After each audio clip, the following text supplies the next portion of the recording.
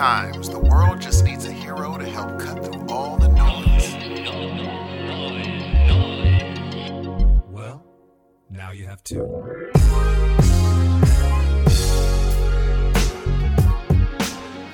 Good morning, good evening, and good afternoon, ladies and gentlemen. Welcome to yet another awesome and amazing episode of the Heroes of Noise. I am one half of this awesome duo. My name is Steve. I'm the other half. Hello, everybody. My name is Dan Ramirez. Welcome back to part 2 of the Duran Duran special. It's been a long time coming. Steve, do we have an excuse for that? It was. I mean, we could make one up, of course. Of course, but I think the main thing is it was just time. Like, we had a show to put out, like the Heroes of Noise. We're Heroes of Noise proper, and we did not want to like give you a bullcrap second part of Duran Duran. We wanted to be like, if we're gonna do it, we're doing it. And so if y'all, let me tell you who studied for this episode. Dan. Like, Dan sent me notes and he's like, this is what I've gathered. And I'm like, oh yeah, he's ready. So today is going to be a Dan day. However, there is a glitch in the Dan matrix. Would you like to say anything about that?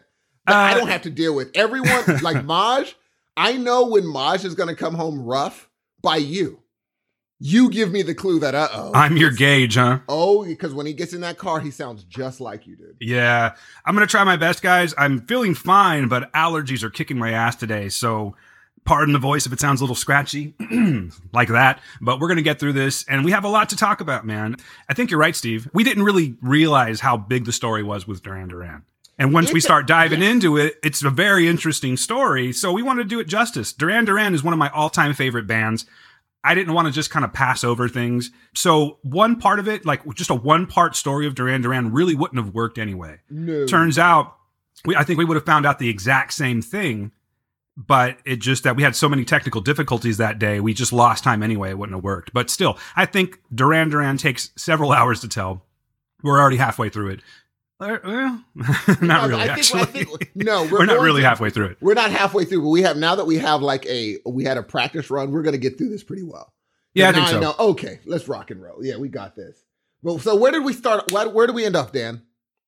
All right, so the last we were talking about Duran Duran, we were on Is There Something I Should Know? It didn't really get popular until they re-released it. They re-released the original album. Rio, they were flying high off of Rio, and they decided very wisely to re-release the first album, and it blew up, of course. Is There Something That I Should Know being one of their bigger hits. So now this leads us, we're gonna time jump just a tiny little bit. You guys should be used to time jumps. Endgame's happening, so you should be used to this by now.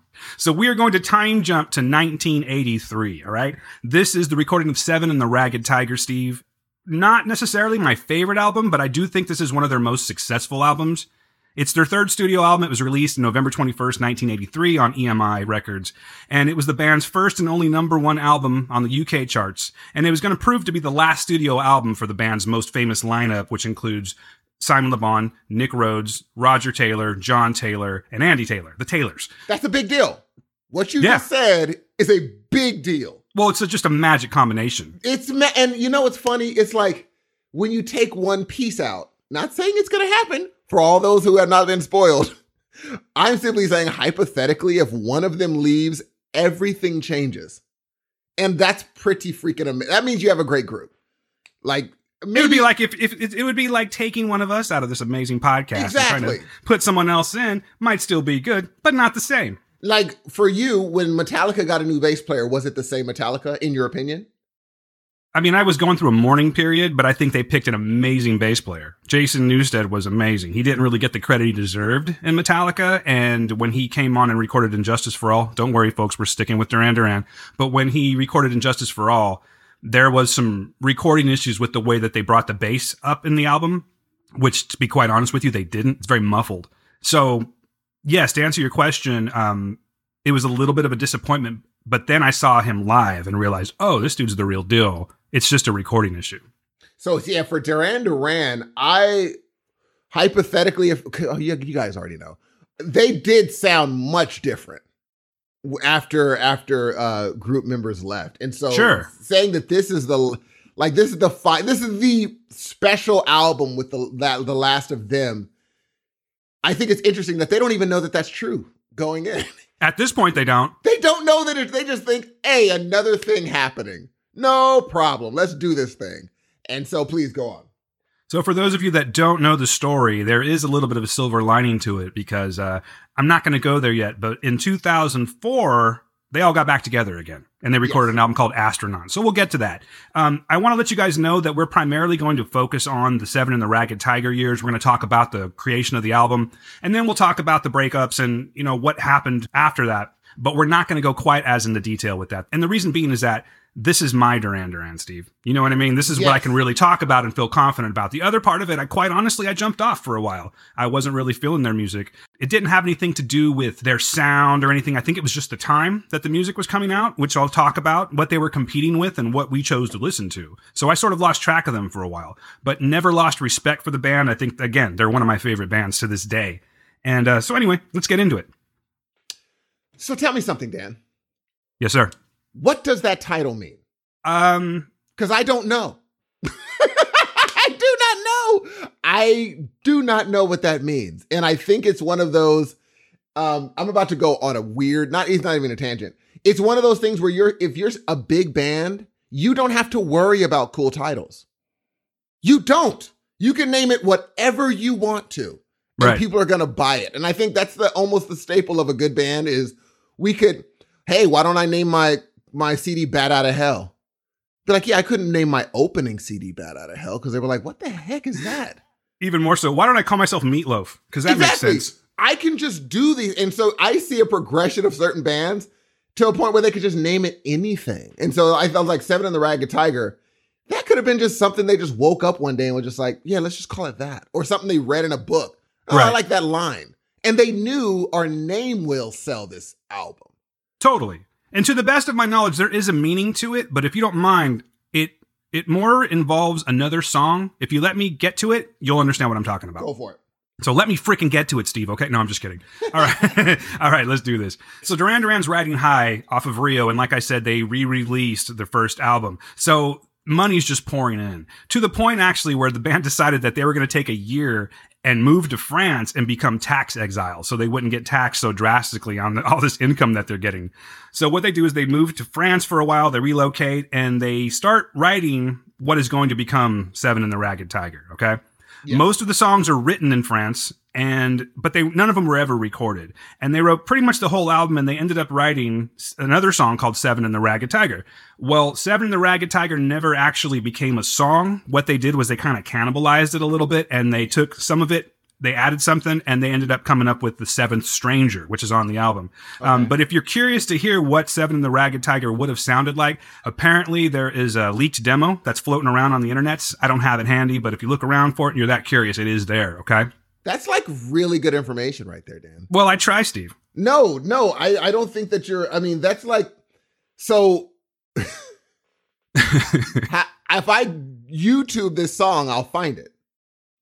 Well, we could try it out real quick. No, we don't have to. No, I'm just saying if I YouTube it, I'll be able to find this song. This is what I've been told, but I don't have the proof in front of me. Let me try this out real quick.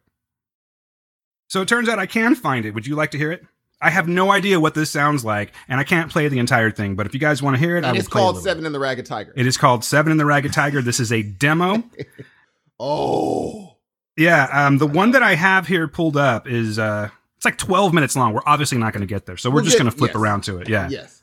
Let's give it a shot.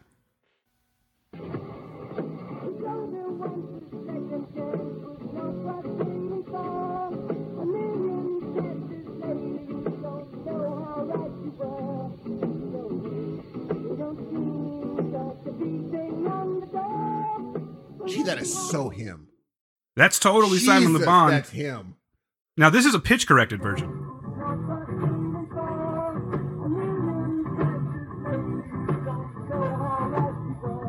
Anyway, it sounds kind of bad, so I'm not going to play the whole thing, but it's there. It is so him, G.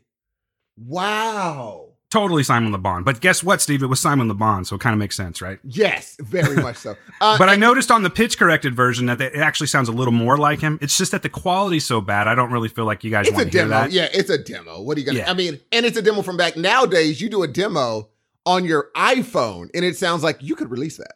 Right. You could release... Because they were talking about how... well, anyway, let's stick with it. So for me, with the Duran Duran thing is, if I had a song called Seven and the Ragged Tiger and I took that song off the album, guess what the album's not going to be called? So you're kind of like a title track guy? Yes, I'm like, okay, unless it's going to be a theme of the album and I don't have a title track that's name of that theme. Well, then fine, we'll keep it that way. But if I have Thriller and I take Thriller off the album, I'll be like, what do you want to call it now? Is it self-titled? How do you want to do this thing? But they just kept the name. That's so interesting to me. They just kept the name there. Well, it's interesting. It's kind of catchy, don't you think? It makes you think anyway. I would say because it doesn't roll off the tongue. It's something not. that you kind of have to work to say. So I think that actually provokes thought. That's true. And also, when you were buying it back in the day, we just would be like, "Did you have Duran Duran's new album?" Exactly. This album could have been called "The Turd of the Century," and then Duran Duran. Have you seen Duran Duran's new album? Duran Duran fans would have bought it. Yeah, that's totally. It. Okay, that's really interesting. I'm gonna actually probably download that demo. You gonna study? Not study. I just want to hear. I'm gonna probably dive into that song and find out why they didn't put it on the album. That's all. Oh, then we might have something next week too, guys. Part 3. Nick, no, I'm just kidding. Right. No, because that sounds very them-ish, and it's weird that they just didn't make it. The title track. There's something to that. And who knows what that song could have sounded like, because we're going to get into the reflex in just a little bit, and vast difference from their original recording to what it came to be. So we'll get to that. Let's slow it down a little bit. Yeah. So after France, they decided to go ahead and go to the Caribbean, which I think is always a great idea. So they go to Montserrat in May, and they're joined by Ian Little, who's their producer, and also a more experienced producer by the name of Alex Sadke. They spend 5 weeks there, and during one of these sessions, everything's going fine until Nick Rhodes collapses, and he ends up being airlifted to a hospital. People are freaking out. Newspapers are reporting that this is something that's real bad, and what it turns out being is it's a episode of paroxysmal tachycardia, which the fancy words for abnormal fast heartbeat. So he's okay. So don't worry about it. I knew you would know that. Nick's going to be with us still. We're okay.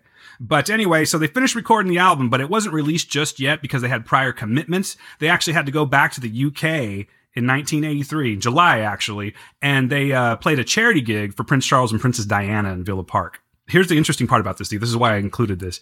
Because it was later revealed that the Irish Republican Army was plotting to plant a bomb at the concert to injure Charles and Diana. But the IRA member sent to carry out the plot, Sean O'Callaghan, was in fact, they picked the right person for the good reason, because he actually ended up being an informant for the Irish government. So he successfully helped pull the plug on the operation, and we still have Duran Duran. And I really thought you were going into the direction. I thought you were going to be like, the informant was a Duran Duran fan. I would have been like, whoa! He's all, no way.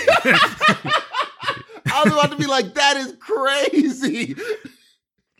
Wouldn't that be awesome if it was just his love for music is what saved Prince Charles and Princess Diana? Music has the power to do it. That's true. Can change the world. Exactly.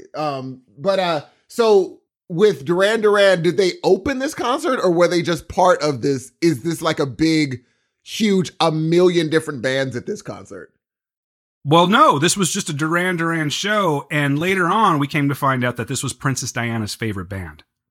Oh, I thought it was some sort of like Princess Trust. No, it was just her. When they call, you go. Yeah, exactly. Call, you go. But they're like, hey, we're her favorite band. You know it was a good set, right? Oh, come on, G. I mean, they're playing for the princess, man. And they hadn't written View to a Kill, so it was a great set. All right, so we'll get to that in just a second, Steve. Just calm down. Just calm your shorts down a little bit. Keep your opinions to yourself, sir. All right, so after that, they actually hung out in the UK for a little bit longer, and they recorded several more tracks. That is so awesome, dude. But before they... Okay. Yeah, I'm just trying to get my throat right. Well, I think it's awesome that they could just be like, we can record wherever we are. You know what I'm saying? The fact that they're like, hey, we're in the UK, why don't we just go to a studio and keep on recording? That's totally dope, dude. And to be honest with you, I'm not entirely sure if they actually recorded the full tracks there or if they just laid down some demos and then brought them back with them, because they ended up returning to Montserrat and they spent the rest of the summer doing this long session to recording the rest of the album. So after being... Go ahead. No. Go ahead. I was just going to say, after being isolated for so long, they actually moved everything over to Sydney, Australia, and they start working with Ian Little again and Alex Sadke. Sadkin is the word I'm trying to say. They continued working on this album, and it eventually became Seven and the Ragged Tiger. They recorded at 301 Studios. Interesting thing that happened in this is that this is a little bit of foreshadowing. During that time, with the addition of Alex Sadkin in, John Taylor and he used to bang heads quite a bit because it was taking a really long time to mix the album. I'm sure there was like, creative differences going on there, and John Taylor was getting super pissed off. But this was sort of like the seed that was planted for his eventual departure from the band for a little bit. And because in his head, he wanted to hear a little bit heavier music, not heavy metal, not metal at all, not even hard rock, but I think they wanted to be a little more edgy. And this is sort of like the germination of the band, The Power Station, which was a side project that happened later on in 1985. But like I said, John Taylor was kind of contemplating leaving Duran Duran for the first time during this time. Gee, you literally answered the question about Seven and the Ragged Tiger in the next paragraph. Yeah, that's what I was telling you, man. Under Union of the Snake. Yes, sir. That's what I'm saying. It's not really tied to Seven and the Ragged Tiger, but it kind of is at the same time. It's totally that, because he's like, this is what Seven and the Ragged Tiger means. Yeah, I mean, like, one could look at it that way. He's like, this is what this means. I'm like, well, we could have just gone there. Yeah, but I'm trying to tell the story. I'm painting a picture, Hudson. This is what Seven and the Ragged Tiger means. This. Yeah. I'm like, well. It's amazing you don't like spoilers. You know what I mean? You're not a spoiler guy. And mind you, this next song that we're about to go into, the single, it had to grow on me, dude. The first time I heard this song, I did not like it at all. It's a different sound, but there's a reason that it's a different sound. They were listening to a lot of different music. Yes. Something that I didn't mention is when they were in Sydney, Australia, they went over to another producer's, and I'm so sorry, I did not write the producer's name down. And matter of fact, to be honest, I just learned this a few hours ago. So they go to Australia, and the guy's like, hey, listen, there's a band I want you to hear. I know you know who they are, but this is their new stuff. And they end up playing INXS's Original Sin. I don't know if you've ever heard this song before. Have you? No.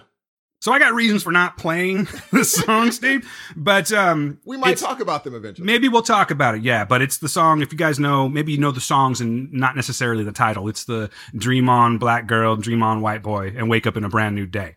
That's just the lyric. You've heard this song, Steve, I guarantee. I don't want to sing it to the people. I got allergy voice today. I didn't know it was called Original Sin. Yeah, Original Sin. Okay. And it's a fantastic song. Now, if you can kind of recollect what it sounds like, matter of fact, I'll put in a pause here if you guys want to check it out real quick. Go ahead. All right, if you chose to check that out, just keep in mind how that song sounds. But anyway, Nick Rhodes, Simon Le Bon, and John Taylor are just freaking over the sound of this. It was a new sound for INXS, and they really liked it. And the key component was Niles Rodgers. So they said, we want some of that, basically. That actually was the sort of a seed planting for the Reflex, and we'll get to that. So let's talk about the singles a little bit of what they did when they actually released the album. Like I said, the album released in 1983, and the first single that they put out happened to be their 9th single for the band, and it was called Union of the Snake. We were just talking about that. Which is I think it was a great lead-off song for Duran Duran fans, and it's, like I said, I didn't like it at first, and that song, that was one of the songs you sent me. And that song, I noticed myself kept on going back to it. I'm like, why am I going back to this song? And I thought it was just because it's so different from what they normally do. Because remember, when you sent me that, you didn't send me in chronological order. You just sent me a list of songs. And I was like, this sure does sound totally different than what they normally do. And I love the fact Roger Taylor says that he literally lifted the drum track. Yeah, totally. Which is dope. Dope. I didn't notice it. He was like, yeah, it's from David Bowie. Totally. Like, it's Let's Dance. That drum track is basically David Bowie's Let's Dance. And we could do that back then. Now you couldn't get away with that.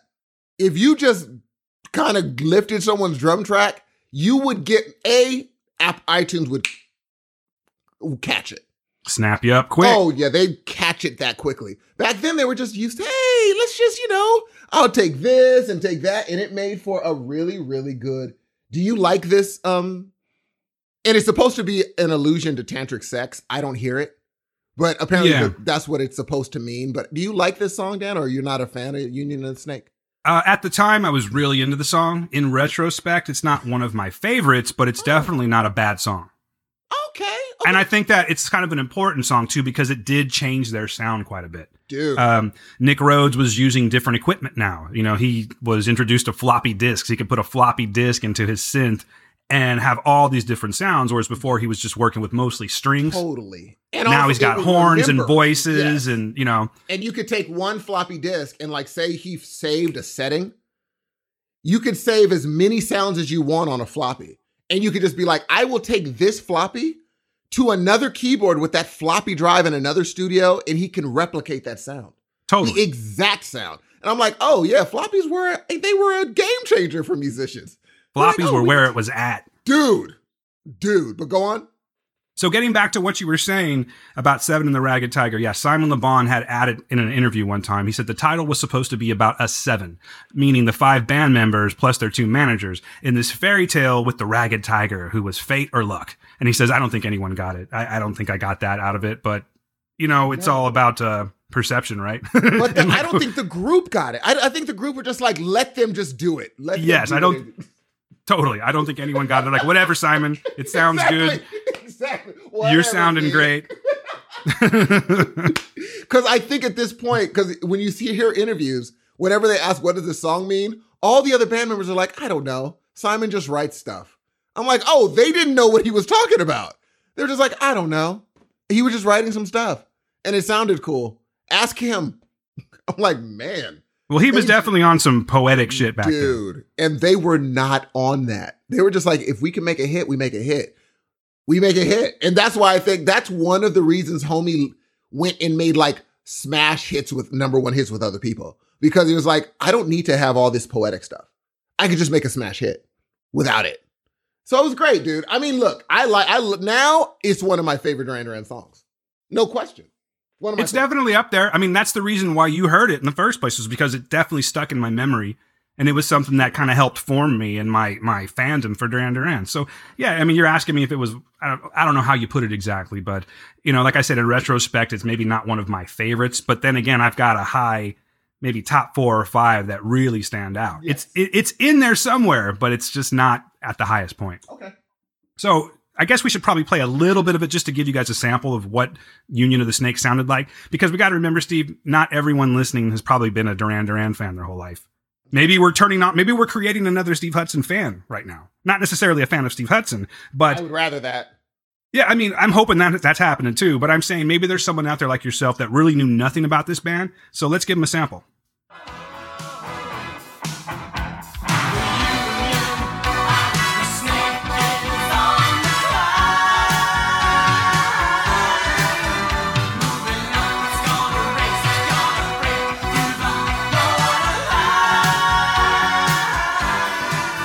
Let's dance. Yeah. So you see what I'm saying? The one thing they're really good at are pre-chorus bridges. Like Yes. little bridges that lead right into the chorus. They're really good at that. And Yeah, they've I've always always thought been so. good at that. Yeah, they've always been good at that. That's like their thing. There's definitely magic in the way Duran Duran wrote, because they No would not have lasted this long. This is a 30-something-year-old band now that's still touring and touring successfully. And they still sound fantastic. But yeah, the ingredients put into their early work is definitely like the foundation and has allowed them to continue on for so long. No question. So did you know that there was a little bit of controversy surrounding Union of the Snake? I did not. Nothing too big. Like, it wasn't really like band controversy. What? It was more of a business controversy. Please. So MTV gets this song a whole week before the single's actually released on the radio. And they're playing this, and the radio's freaking out. They're really anxious at the time because they're concerned that channels like MTV are going to, take their promotion from them. And guess what? It actually happened. So kind of funny. I just thought it was interesting that the MTV had that much power at the time where they could take this video and play it a week before the thing even comes out. I think that's pretty impressive. It says a lot about where MTV was back in the day. And also, you know what it really says? What's that? That Duran Duran caught on. I mean, I think that they were doing great for themselves. Yes. But then America got it. Exactly. So they're like, we need to start getting this. We need to start giving them a heads up to put our video on, instead of being like, it was kind of a hit. Leave. America gets it. MTV gets it. Massive thing. They're like, Huge. just give it to them early. Now you got to remember, MTV's playing "Is There Something I Should Know," Rio, Everything. Save So a Prayer. I just mean, all here, these songs take are in it. constant Yes. rotation. You know what I mean? And Reflex hasn't even come out yet, but MTV knew what they were doing with this band. They knew how to market them. They knew that these 5 good-looking human beings were going to make them a ton of money just by playing them in rotation like that. And really, honestly, I do think that's part of it. Obviously, MTV got a cut of that, you know? Oh, obviously with the big thing is, you know, advertisers come to where there's ratings. Right. Duran's on TV. They see that there's a spike when their videos are playing. Right. They're like, okay. That's more what I'm getting at. I'm not saying that they're making money directly off of Duran Duran, but it is bringing in money to MTV. Mm-hmm. And something tells me they liked money. That's the thing. They don't care about Duran Duran. Not a bit. Second Duran Duran's not a thing. Yeah, you have no use to us. No use to us at all. But they see, okay, these guys have a face and a thing that people like watching. And yeah, I totally get but I think it's genius for them to give it to a week ahead of time. MTV would never get something a week ahead of time now. No. They wouldn't even be on someone's radar to get it. Hey, let's send it to MTV. Maybe like an early sneak cut of like Teen Mom or something like that. But if Bruno Mars's rep was like, should we give it to MTV ahead of time? They'd be like, dog. Well, MTV just doesn't have that power anymore. They're not even really a music television anymore. You know? I mean, back then it was all I want my MTV. Every few minutes you would see a celebrity on there saying I want my MTV. Bingo. And it was just video after video after video. It was a fantastic time to be alive if you loved MTV. I did. That formed me, dude, to be quite honest with you. I always loved music, but MTV kind of formed the way that I look at rock and roll and hip hop and everything else just because the visual aspect, you know? Yo MTV Raps was huge. Huge. That was humongous back in the day, dude. And for me, I think like when YouTube came around, not saying that they changed the game, but now that kids can just watch a concert of their favorite artist, they don't care about a video too much. No, instant gratification has actually killed a lot of good things because you can, in fact, just go to YouTube and you don't have to wait around for that hour. Oh, I know they're going to play it pretty soon. They played it last hour. They're going to play it again. It doesn't matter anymore. It's just push a button and you have it right there. I think instant gratification, not to give you a hot take or anything like that, but I think it's made things for the worse because it's killed anticipation. It's killed, I think it's killed that level of fandom to a degree. We were talking about last week, that band BTS and other bands like this, Panic at the Disco, 5 Seconds of Summer, things like that. They still have the screaming girls, but I think that I can only imagine what it was like if they were in the MTV generation, the true MTV generation. It would be massive. It would be now. I think they made the perfect time because like we're talking about in Duran Duran, how we see in Duran Duran, they had hit songs that were literally kept out of first place because of the behemoths that were in the 80s. Yeah. But Duran Duran was the biggest band, but you still had Prince. You still had Michael. You still had Bruce Springsteen and all them cats, even though Bruce was knocked out by them. But still, you had people you were competing with that were like, no, this is we love y'all. Y'all are good, but this is our area. Sorry to break the news to you. Yeah. Make yourself comfortable, but don't get too comfortable. How crazy is that? MTV was a driving force, dude. Yeah, 80s, it was just, I don't know. I mean, I hate to sound like an old dude, but goddamn, I love the 80s, man. So good, dude. I still listen to most of that music. I mean, look, Duran, and the thing is, Duran Duran being the biggest thing in the world, I can understand how they were like, look, why can't we get a number one? They finally did, but they're like, geez, it was pulling teeth. Every time they drop, it wasn't about, oh, we dropped on the wrong weekend. Every week there was a new hit song out that was humongous. So it's just like, well, when do we just have to make a song better than everybody else's. That's what we have to do. I can pretty much guarantee you that we're going to get to a point where you're going to be like, oh, that's when they did it. Well, they already did it. They already had their first number one.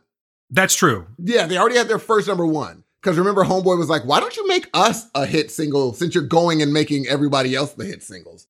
I think it's Is There Something I Should Know, wasn't it? Yeah, you're right.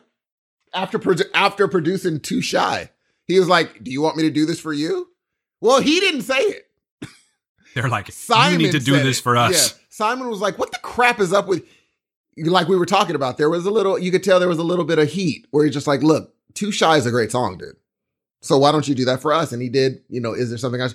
And again, it was not some clever, ooh, look at my awesome, amazing, poetic, lyrics. Is There Something I Should Know is one of the most straightforward Duran Duran songs. There is no clever. No, it was just like, hey, I think you're cheating on me. Is there something I should know? Nick Rose was like, yeah, we probably should just make it straightforward if you want a number one. Just Yeah, no. simple's better sometimes. Simple's better. Union of the Snake's not going to do that. No. We just need a straight ahead, are you cheating on me song. Oh, Well, like okay. you said, when you first, sorry to interrupt you, but like Yeah, you no, said, no, when you perfect. first listened to the song Union of the Snake, it took you a little while. And I think while. that's exactly what it took. Outside of having that visual, you got to remember there are millions of young ladies and men that are watching this MTV and waiting to see Simon Le Bon and all their favorites in the Totally band true. Totally true. looking all good and doing something adventurous, which Yeah. leads me to this video here. So they record this video, right? And they go out to the Australian desert, and it was filmed in the Sandhills near Cronulla, I believe is what it is. I hope I'm saying that correctly. But the video is kind of, it's very elaborate. It's not kind of, it's very elaborate. It's got this half man, half snake guy that's chasing them around through the desert. It's kind of cheesy, folks. Definitely won't Let's be face watching it. that. Yeah, exactly. But and then they eventually, they're running from this guy, and they eventually take this lift down into the sands, and it's like this underground cathedral, and there's like the snake creature and all these other snake creatures are dancing around. It's very elaborate, okay? But the reason that I bring that up is because of it being so over the top, it actually foreshadowed what was to come. Because the next video that I'm going to talk about, and single for that matter, is a song called New Moon on Monday.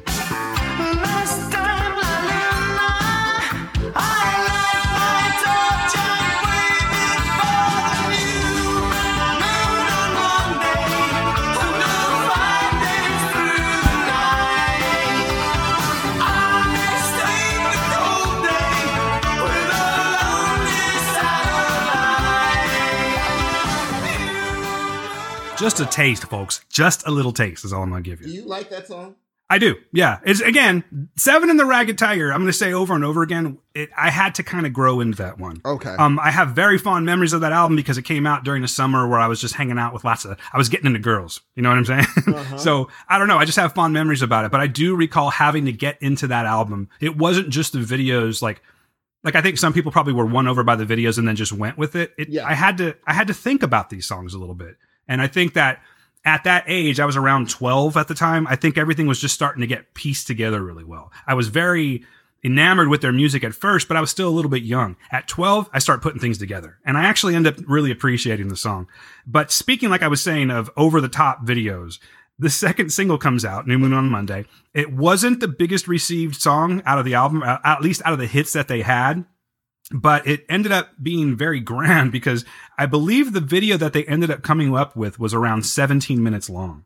And it has this whole storyline where the band appears. In the chorus, you hear it. He says something like, La Luna, I light my torch and wave it for the new moon on Monday.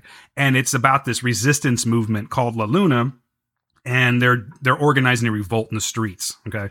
Everything's pretty good about it, Steve, until we get towards the end. And I think that the band would even agree about this. So the song was not necessarily a favorite of Andy Taylor and Nick Rhodes. Not necessarily the music. It's what they were asked to do. Andy Taylor actually put in his book, Wild Boy, My Life in Duran Duran, he says, everybody hates it. Particularly the dreadful scene at the end where we all dance together. There's a scene at the very end where they're doing the chorus and they're dancing and they look so freaking uncomfortable. He says, even today, I cringe and leave the room if anyone plays it. I'm taking this from the book. It says he recalls that they were miserable since their Christmas holiday had been cut short to come out and shoot this video. So they basically spent most of the day on this dark and cold set drinking. And by the time that they got to the part where they were actually having to dance in front of the camera, they were just kind of half shit-faced because they had to do something to sort of tolerate it. But it was, he'd said it was one of the only times that he's ever seen Nick Rhodes dance. You know, so Simon, this was Simon's idea. I'm not entirely sure if the video was Simon's idea, but I think the concept was, like the concept of the song. Well, see, the interesting thing is this is kind of a foreshadowing to things like Coheed and Cambria do, where there's an idea that goes along with the songs. Like they probably like you said, there was comic books that go along with their CDs. Right. This This guy had a theme that went along with probably the video. right. And it's really foreshadowing, but I don't think people were ready for it at It was that a lot. time. It's a lot, G. But bear in mind, Steve, that at that time we had videos like Thriller that were coming out. And that True, was a grand true. video too. So I think that they were sort of trying to stay on the up and up with that. That's tough. And the hard thing is, like, and you know, we lived through it. We lived through Thriller. Nothing was going to do that. It was No. just something that either could have worked or could have gone down in absolute, utter flames. And Totally. it just happened to work. For this thing, I think it's hard to do a video where you have to have some sort of knowledge of the intricacies of a song. Thriller, you didn't have to. It's a scary song with a scary video. The end. That's the end of that video. This one, you kind of have to listen to the words, be like, oh, there's an uprising called La Luna. We weren't listening to lyrics like that in the 80s. There's a lot going on. Yeah. There is way too, we didn't even know what a resistance was really at that age. We're like, what? What's happening right here? And so but I have to appreciate, these guys are in their 20s. You got to give them props for even going for it. But I do believe, like you said, what was happening at the time pushed them that way. Like there were people pushing the envelope back then. Sure. So they had to stay on top of it. And Duran Duran is actually one of those bands back then. They were innovators of several things. Yes. But I'd be quite honest with you. I should have checked the dates on this. I'm not sure which one. Maybe Thriller. Which one came out first, Thriller? Or... I know Thriller dropped in 83, the video in 84, I believe. Okay, so same time. So, Yeah. I'm sure there's whispers in the industry about this. Hey, Michael Jackson's doing this thing. If you guys want to try this out. You know everyone knows about it. I guarantee the idea of what was happening was buzzing through managers and these people like, hey, did you hear what's happening? But Right. also, I think, and I may be wrong because I'm not looking at the notes. I think they smell what's happening. This is the biggest band on the face of the earth. Totally. They've got their finger on the pulse of what pop culture's asking for. Bingo. And they're smelling a change of the guard. Totally. That sucks, dude. They've been humongous for 3 years now, 2-3 years. I think they smell a changing of the guard. Do they smell a changing of a guard and something that sucks, or do they smell a challenge? There he goes. They smell, but like, okay, in order for us to stay where we're at, not saying if they do or they don't, but they have to make changes. Something has to change because they know how to make hits, no problem. Next. But I do believe they see other people coming in and be like, all right, we want your spot. When you're at number one, when you're the number one group, technically, I would be nervous too, because the only place to go from the biggest band in the world is one place. And that is not the biggest band in the world. Yeah, there's only one way to go. It's down. There's only one to go. And so I'm like, Right. oh no. So I think they smell it. And if they don't, their managers do. Their Sure. managers are like, we need to make you stay number one. But I appreciate a 17-minute video. So I give them props for even going for it. More power to you. It always struck me like Simon Le Bon and Nick Rhodes were sort of the driving force, being that they were at one point, two of the only original members left. Yes. You know what I mean? I think they were always the driving force. So I think that they were always trying to, if not top themselves, stay current with what was going on. You know what I mean? Yeah. Which is hard because they made what was current. For a long time, they dictated what groups sounded like at that point. And then when what they dictate is current starts being passé, what do you do?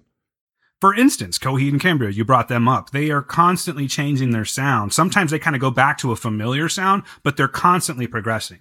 So I just think that they were trying to keep their finger on the pulse and trying to keep this band alive. And the reason I say trying to keep this band alive is because, we were talking about a lot of good things that are happening, but in the background, there's some things that are not so great that are happening. I mean, we're dealing with egos. We're dealing with substance abuse, alcohol abuse. We're just dealing with 5 members of a band that are trying to stay together and run this machine that's just getting bigger and bigger the whole time. And they don't know how to handle it. This is their first experience. Each level of their success is a different experience for them. So all of these things, put together is creating, some animosity, maybe a little bit of jealousy. There's definitely some competition going on. Who's going to be in the front of the picture in Teen Magazine? Those kind of things are all taking place at this time. So even though we see the success of the band, I'm just putting it in there that we're starting to see some stress cracks, Steve. Yes. Good way of putting it? Totally. All right. Thank you very much. I knew that. I just wanted to ask you to get confirmation that it was a good way of putting it. So we're going to move along to the next song now because we still have a whole bunch to talk about. The third single on Seven and the Ragged Tiger came out in April of 1984. Now, speaking of number one hits, this was their next number one hit. It hit number one in the UK as well as the United States. And it was a little song called The Reflex. Now, before I get into playing this, let's talk about it a little bit. Yes. One thing that I can say, several things actually, is it became the band's most successful single to date. Yes. And it was the second single to drop the UK singles charts after Is There Something I Should Know? So here's another little fun fact about this. There was this song that was played by this young upstart by the name of Bruce Springsteen that was just fucking smashing the charts, and it was called "Dancing in the Dark." This was sort of like this is what put Bruce Springsteen on my radar. To be quite honest with you, I'm sure that has to do with age, but I mean I heard the name before, but I really knew nothing about Bruce Springsteen until I saw "Dancing in the Dark." So this video is just killing MTV. It's killing the radio. And there were only 2 singles that were able to knock it out of the top spot. Do you know what they are? I do, only because I had it. I memorized the thing I wrote about this. Hey, so fair enough. You did your homework. Go for it. Well, these people don't know, I don't think. Maybe some of you do. So obviously one of those was The Reflex. The second one, and I'm happy to say that it was Prince's When Doves Cry. God, there was some good music coming out back then. How good is that intro to When You know what's funny, dude? I was reading over the notes before we started, and I was thinking the same thing. I'm like, that riff that he does dude, is just so sick.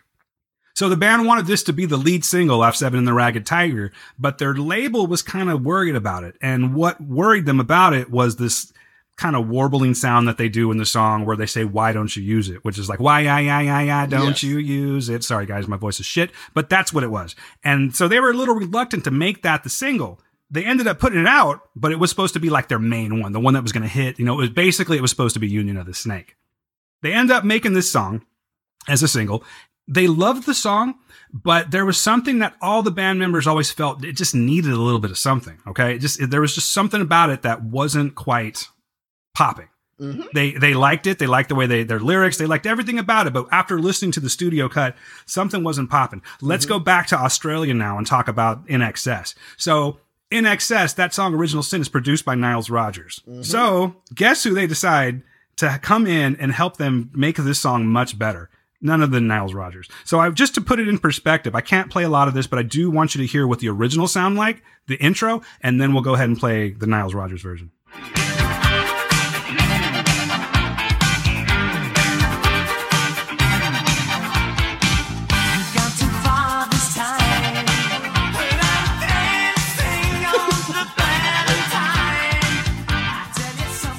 So you get the idea. Now, one thing that I will have to say with you is I honestly disagree with you. I don't think it's bad. I think it needed something. It's like when you get a good meal and you're like, man, it's just missing like some garlic or maybe a little bit of salt or pepper or something like that. I don't think this song is trash. I really don't. I mean, the thing is, compared to their other stuff, it's not nearly as clean. No, but it's ambitious. It's ambitious, but normally the intro is so exact. This seems like people were just playing whatever for the intro. That is not Duran Duran.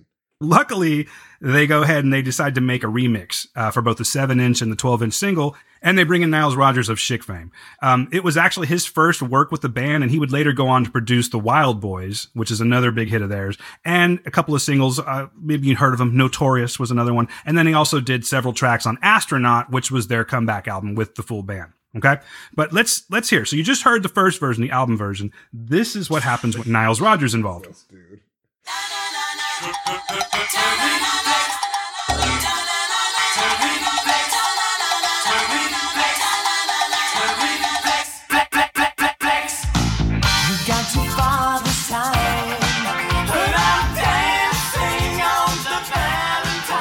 Right off the bat. Off the jump. It just sounds so much more full. It's got so many more elements to it that bring this song to life. Yes, and dude. Something very important that's going on is that Nick Rhodes and Nile Rodgers just happened to get samplers at the same time. So they had brand new samplers that they were playing with while he was remixing this. Yes. So a lot of that you hear in the song now, folks, I know. That thing exactly. was unheard of. Flex, that kind of stuff. They weren't doing that yet. That's hip hop stuff. Yes, that's what exactly. we were doing. And Niles was like, yo, I bet you I could take what these cats are doing. And he did. And the genius part was that I don't even know how he thought of it.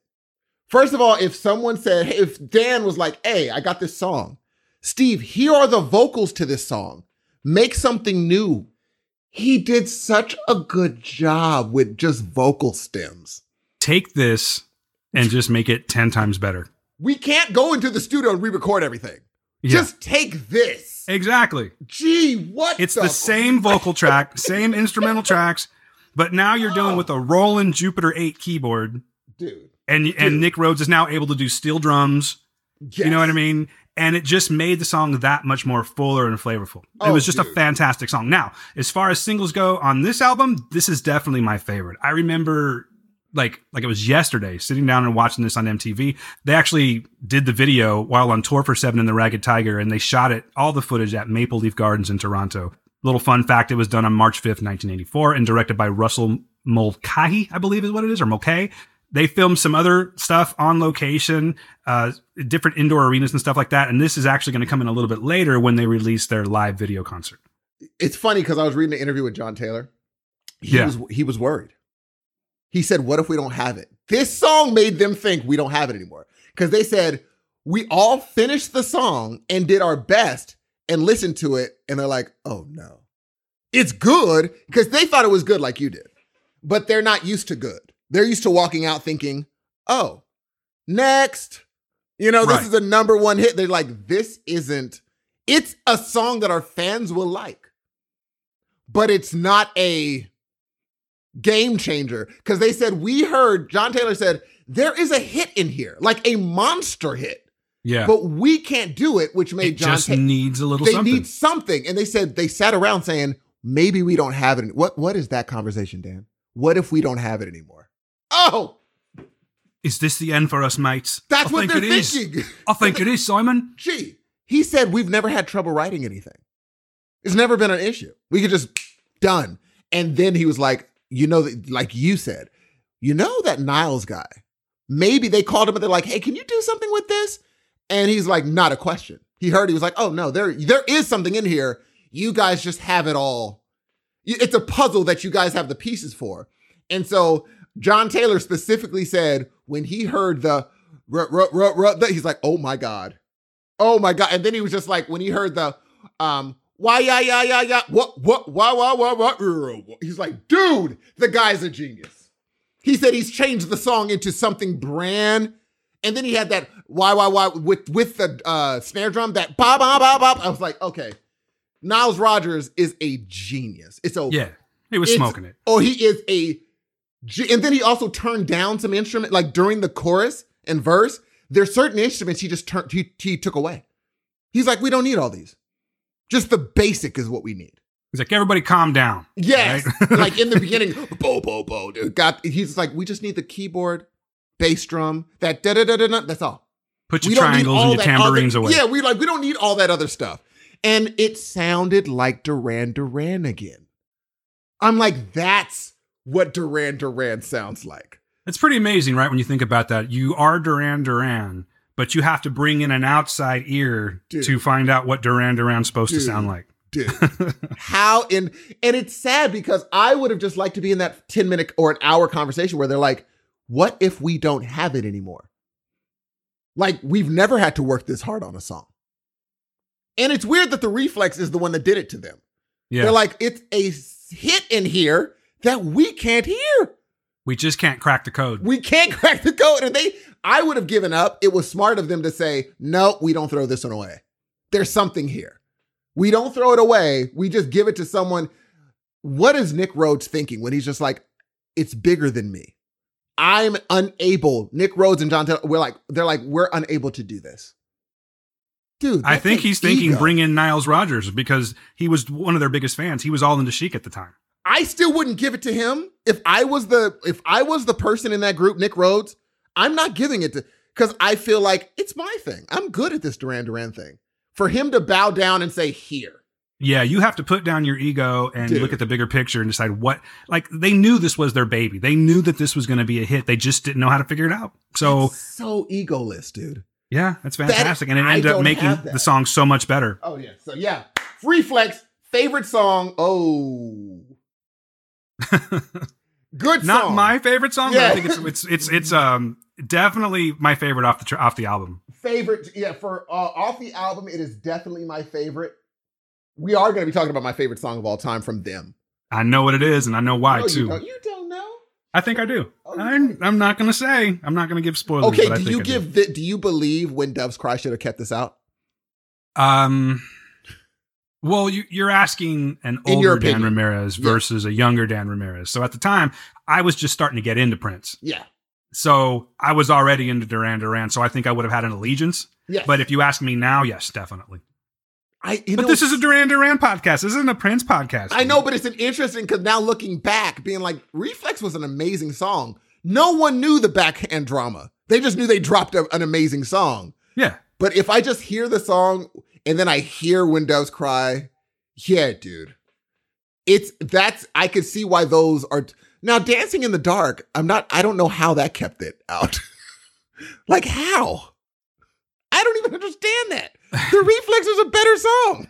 I think everything was, it was very blue collar time in America. Oh, I don't remember. Okay, you got that. Yes, And bro. You're Springsteen right. just has a huge following, man. I mean, Okay, those you got those people came out in full force, but I think Okay. that's what it was. It was a blue collar kind of movement You know what? in You're America right. at the time. He's the like out here. He was the. He Oh, was look the at that face beauty. of like a hardworking American. There it is. My bad, dude. You're right. You know, I didn't even think about that.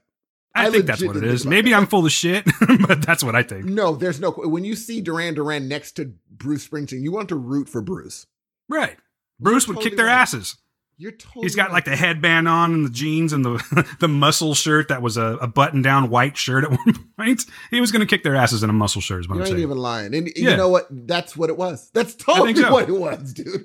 And one more thing about the Reflex, the older version of me now, totally gets it, right? But when the 12-year-old version of me is not feeling the remix song. I had been used to the original Reflex. So when Niles Rodgers came in, my 12-year-old ear was not quite prepared for that to really appreciate what was going on. So the why, yeah, and all that actually turned me off when I heard the remix version. Now I totally appreciate it, but for a while I was like, I don't like this version. I really had to my ear had to mature before I could really appreciate it. Well, that's the only one I ever heard. Like whenever I hear the Reflex, I didn't know it was Duran Duran #1. So when you went backwards. Yeah, I never had I didn't know that was the Reflex. I didn't know that it was the that was them that was sung that song until I started listening on like YouTube and looking for that song. I'm like, oh, it's Duran Duran. But I'd heard that song all through my life, but only that version. The only song I heard on the radio was that version. Yeah. So I could totally see you going back and listening to the original and being like, oh, what's going on I was here? like, what the hell is this? It's like walking into your house and it's been robbed. Because the only, when I get hits, 80s hits, monster hits, they never have the original on the monster hits version. They only have the remix version. That's the one that's on the hits of the 80s, hits of the 80s. Because that's the only one I used to hear. And I think, again, if it wasn't for another song, I would say that this is my favorite song that they've done. If it wasn't for another song, similarly in setup. Okay. So go on. Yes. I can feel it. Reflex. I love it. Love this song. Love the song. And every producer needs to listen to both of these songs. And if you can do this, that's a big deal. If you can take someone's okay and make it another, a genius song, that's huge. But every producer listening, listen to what Niles Rodgers did. Yeah, there are some fantastic note-taking opportunities. Note-taking. There we go. Note-taking opportunity, because I'm sure that we could all learn something from this. Every person that even plays an instrument, just take notes. I think that's what they were kind of doing with his influence, is imitating some other styles. Yes. And, some say that imitation is the best form of flattery. Maybe that's why Niles was so into it. Like, oh yeah, they're feeling what I'm doing here. And that's why he stuck around with them. You know what I mean? He really did. He's even toured with them. And the thing is, I think they're just good people from what I've heard. They seem like really nice guys. Just nice people to be around. And he liked being around them, as he talked about later. He's just like, being around them, we just vibed. There was never a take that, take again. And Simon was like, again. He was like, he just would always just go in there and just do it. Yeah, there's something to be said for chemistry. Yes, dude. Yes. So yeah, I love the Reflex, man. I can listen to it over and over again. I listen to it in the gym all the time. That's what Steve works out to, and that's why he looks all sexy, ladies. So if you want to get sexy, have your man get sexy. Just put on the Reflex. Oh, then he can flex for you. Oh, yeah. While this is going on, they're actually on a world tour, which is why they got the Reflex video. It was their first global tour, and it was their first major stadium tour in the United States. This is going on for 4 months in 1984. All the while, they have this film crew that's led by a guy named Russell, McKay. I apologize, sir. I just don't know how to say your name. Maybe it's McKay. followed the band very closely, and he did this documentary. It's what I was talking about before. It was also an accompanying concert film and album called Arena. Very cool, very like artistically shot. And I loved it a lot. And the live album was great because they are able to, if you're not familiar with Duran Duran's live sound, they are, especially back then, they were very capable of like emulating studio sound live. They just had it. Simon Le Bon's voice was like gold, and he could just do that. You know what I mean? So the live album actually sounds very good. Along with the live album, they did a single track that was called The Wild Boys. And this is one that went to number 2 on both sides of the pond. They tried to break us, looks like they'll try again. Wild boys, never lose it. Wild boys, never chose this way. Wild boys, never close your eyes. Wild boys, always shine.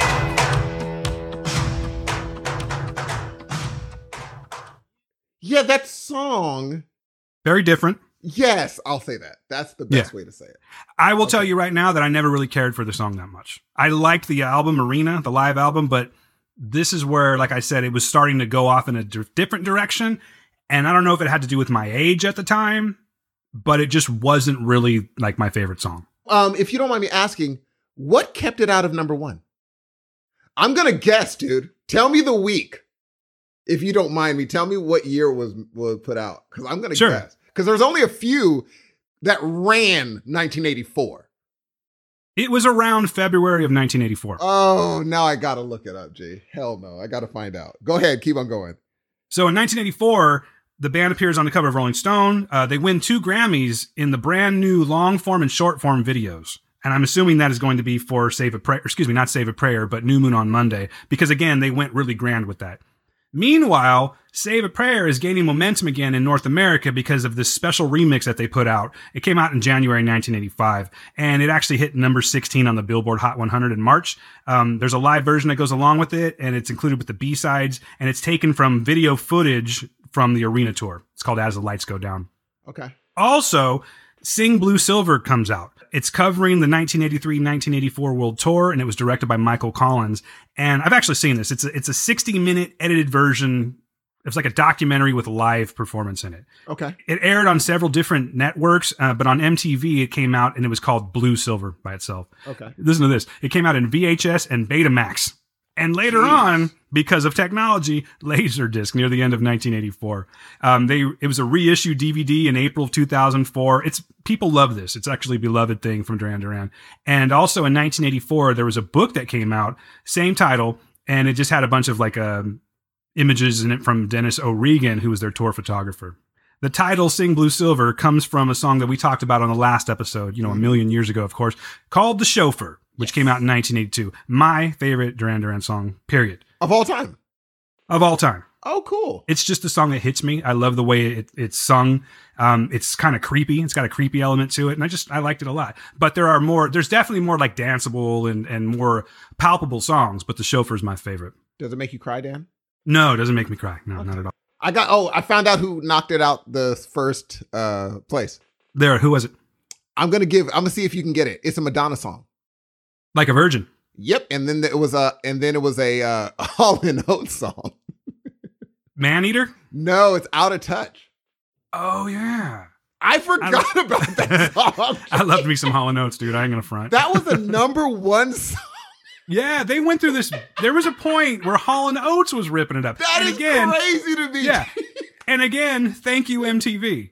Oh, totally yeah, MTV dependent. Because they look so I'm different. certain of it. Mm-hmm. Oh, my. So they were humongous then. Yeah. Out of Touch. That's another story, but Hall & Oates has some jams. I'm sorry. So you remember Out of Touch? Good song, man. Now I see why Duran Duran's like, dog, we have to change some. When Hall & Oates is beating you, you have to change something. Let's knock out Daryl Hall and Baba Booey. I always thought John Oates looks like Baba Booey from the Howard Stern Show. He does, kind of. He totally does. I didn't think about that. Is he Hispanic? John Oates. Or is he a brother? Oates. I don't know what he was. I just know he looked like Gary Delabate from the Howard Stern Show. He had that curly hair and that mustache. Very 80s mustache. And he doesn't have an ego. To be an Oates, you have to not have an ego. Totally. Yeah, exactly. When you're, it's like, and Garfunkel. And Exactly. Oates.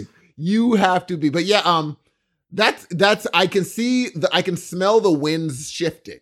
But there's still some success that's going to happen here. There's still things that are going on with They're Duran still Duran. going on, but it is happening. The Yes. transfer is in the where you're talking, even with the DVDs or the Betamax is coming out, the transfer is happening, which happens for except the Beatles. The Beatles is the only group in history that did not get a transfer. That's unheard of. Yeah, I mean, you're seeing all this, shiny, silvery stuff on the surface, of course. Bingo. But yeah, of course, trouble's a brewing in the background. Yes, and We just don't know it yet. People are getting popular. Yes. The transfer of power is happening. Again, like I said, Beatles, only people that never suffered the transfer of power. I don't know how that didn't happen.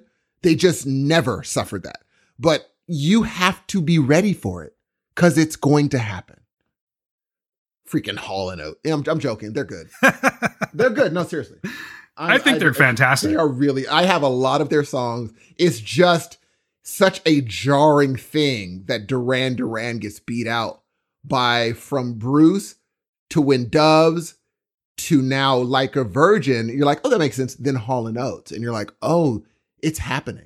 The 80s were a very versatile time. There was just so many different genres of music that were hitting people's ears correctly. And there was one component that was making that happen. Again, ladies and gentlemen, say it with me, MTV. Exactly. Also, it's the, is it, in your opinion, is there some weird Americanization happening with Bruce, the hardworking man, Like a Virgin, Madonna, the American Girl, Hall & Oates? I mean, they're just as, staple as possible. Do you think that's happening?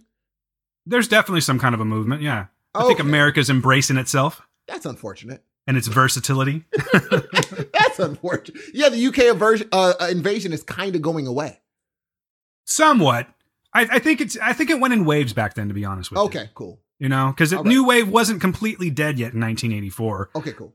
Not that it ever died, but of course, there's just different types of genres that come in and start taking the forefront. A lot of pop. We started getting into pop. You're totally right. Because George Michael, humongous. Wham, huge. And they were from the UK. So you're right.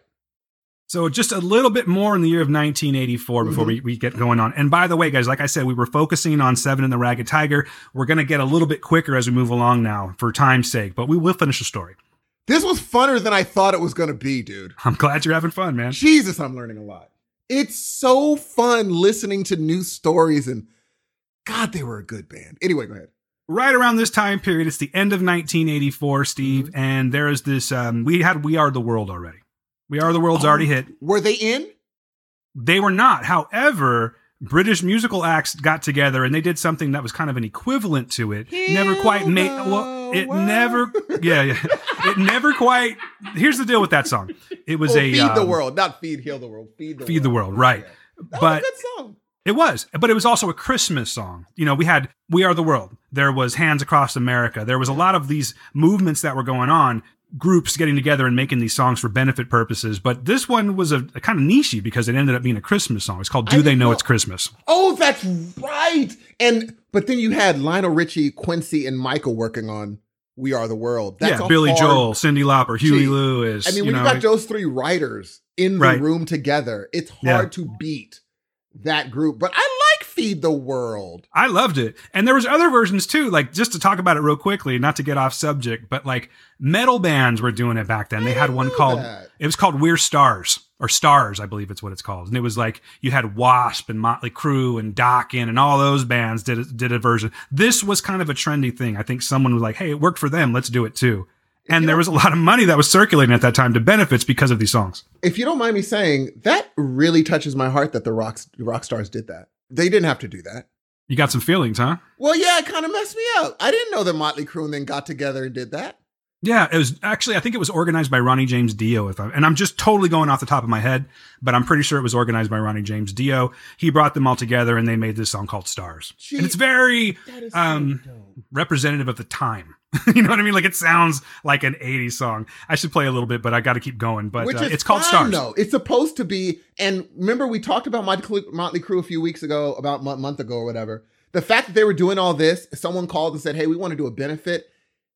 Considering their life at that time, that they said, yeah, we're going to take time out and do that thing. That's a hell of a thing, dude. So yeah, more power to the Rockers. That's I will be dope. honest with you. I'm lumping Motley Crue in there okay. because they sort of no. Okay. They had to be there is what I'm thinking, but I don't have like literature in front of me saying they were. But Motley Crue was one of the biggest metal bands on the planet at that time. I'm pretty sure they were there. It's the same idea. They're having different people singing. They have different guitar solos. It's the same thing. It's just in hard rock form. I have never heard of this. This is amazing. I learned something today. Go on. Holy crap, Dan. Yeah, watch it on YouTube, man. It's great. I'm going to as soon as we're done. Good, I'm glad. So yeah, Simon Le Bon contributed to this. He actually sang between George Michael and Sting in this. So that's not a bad combination to be in. That's a sandwich of sorts. That's a really good sandwich. That's a good place to be. Well, he has a great voice, though. All three of them had fantastic voices, and that song was, you know what? Every Christmas, I just play the shit out of that song. So it's still with me. Yes. Getting back to Duran Duran, Steve, this is where things start to get a little iffy, okay? The band is still together. They decided to tour and then take a break. So on this break, the individual members start getting kind of antsy. They want to make new music, and it leads to this kind of a temporary split between the two, and they end up resulting in two different side projects, okay? The first one, and my favorite of the two, is The Power Station. The Power Station consisted of Duran Duran's bassist and guitarist John Taylor and Andy Taylor, Chic drummer Tony Thompson, and then, of course, the vocalist Robert Palmer. Gee, do you know what it was called? What? Hearing Aid. Hearing Aid. Hearing Aid. Yeah, that's it. That's it. I forgot the name of it, to be honest with you. I just remember. It was We're Stars. I just remember that part. Oh, but by the way, more than you can imagine were involved with this. No, a ton. I just don't remember off the top of my head. Holy crap, dude. I just threw that in as a little bonus thing. But and they had like 7 tracks. Everyone did like different tracks on the album. It's like a CD. All of them did a different song for the benefit. And then they did that one big song together. Because they're stars. Because, dude, now I love them all. Now I love them all. I don't even know who Scorpions are. Let's not do that right now. We're going to go down a big rabbit hole. Are they that big? Stop it, Steve. Anyway, go on. I've never heard that. Gee, I've never heard that. Anyway, go ahead. Getting back to the Power Station, Steve, they released 2 top 10 singles. Okay, they were kind of not know that. They were sort of known as a rock funk supergroup, if you will. Okay, yes. With quotes around it. 2 of those singles. One of them was "Some Like It Hot." The other was "Get It On, Bang a Gong," which was a cover of T-Rex's hit back in the day. So I'll just play a real quick little sample of that. Okay. Some like it hot and some sweat when the heat is on. Some feel the heat and decide that they can't go on. Some like it hot, but you can't tell how hot till you try. Some like it hot, so let's turn up the heat till we fry. I've heard that song before. But I just liked it. I never really grasped onto the full album or anything, but I was kind of like, okay, this is cool. I like what they're doing because it definitely showed that they were a little bit more edgy and they were definitely throwing more rock influences to it. Yeah. I enjoyed it. Then, of course, and I'm not going to play it, but they did "Get It On, Bang a Gong," which is a T-Rex song, like I said. Google it, folks. It's worth listening to. So Power Station's going on. And again, like I said, they released 2 top 10 singles.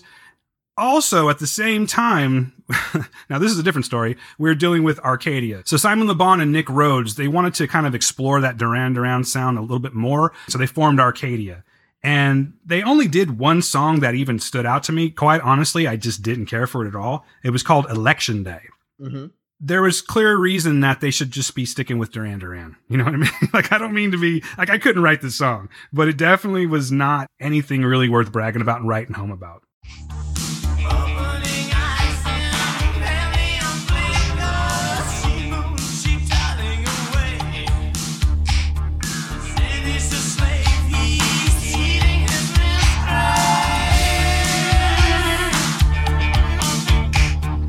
Booty and gray, she's mean and she's restless. You know, honestly, I'm not even going to wait around for the chorus for it, but if you can kind of hear it, they were sort of taking what they had done on Seven and the Ragged Tiger, and they wanted to sort of go that direction again. And not everyone was feeling it, and which is why we got two separate bands. Thoughts on those bands? Have you heard Arcadia? I have. Before? I did not like Arcadia. And I think I didn't like Arcadia because whoever was doing the okay, this is assumption, but whoever they had doing Arcadia did not know how to record Simon Le Bon's vocals. They had some big names on this, though.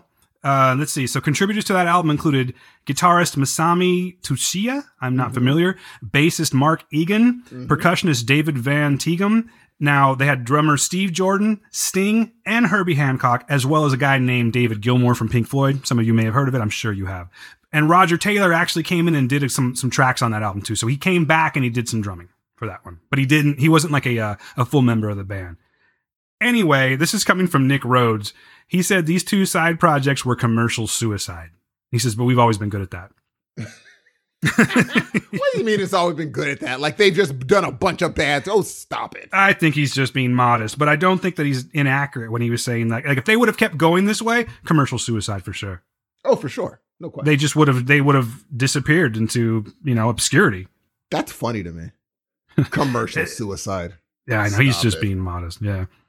Okay, so getting back to Duran Duran. So 1985 rolls around, and there is a movie that comes out. It's a James Bond movie, and it's called A View to a Kill. They were asked to actually perform the theme. So as we know, at least I think you know this, that most Bond songs, their theme songs are usually done by major artists. And the reason that I saw this movie, A View to a Kill, was simply because of this song. They come out, they do the same title, and the video is... it's like spy stuff. They're on the Eiffel Tower and there's, talking on their little intercoms and stuff like that. And they do this like spy thing. I really liked it. I thought it had a cool spy sound to it. And I'll just play a little bit of that just so you can see what I'm talking about. Could it be the whole of opening wide? A sacred wine, a mystery gaping inside. The weekend's wine until we dance into the fire. That fatal kiss is all we need. Dance into the fire to fatal sounds of broken dreams. Dance into the fire. That fatal kiss is all we need. Dance into the fire.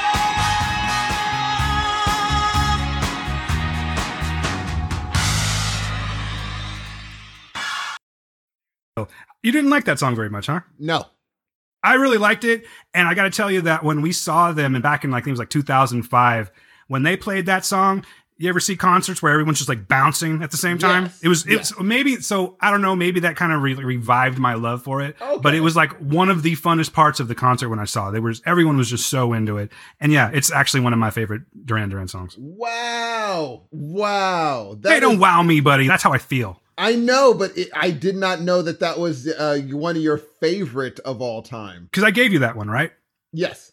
So if I'm making a playlist, it's always going to be in there. If it's a Duran Duran one, guaranteed I'm going to put that song on for sure. Do you know how they got that gig for View to a Kill? The crazy story behind, like that's a legendarily crazy story.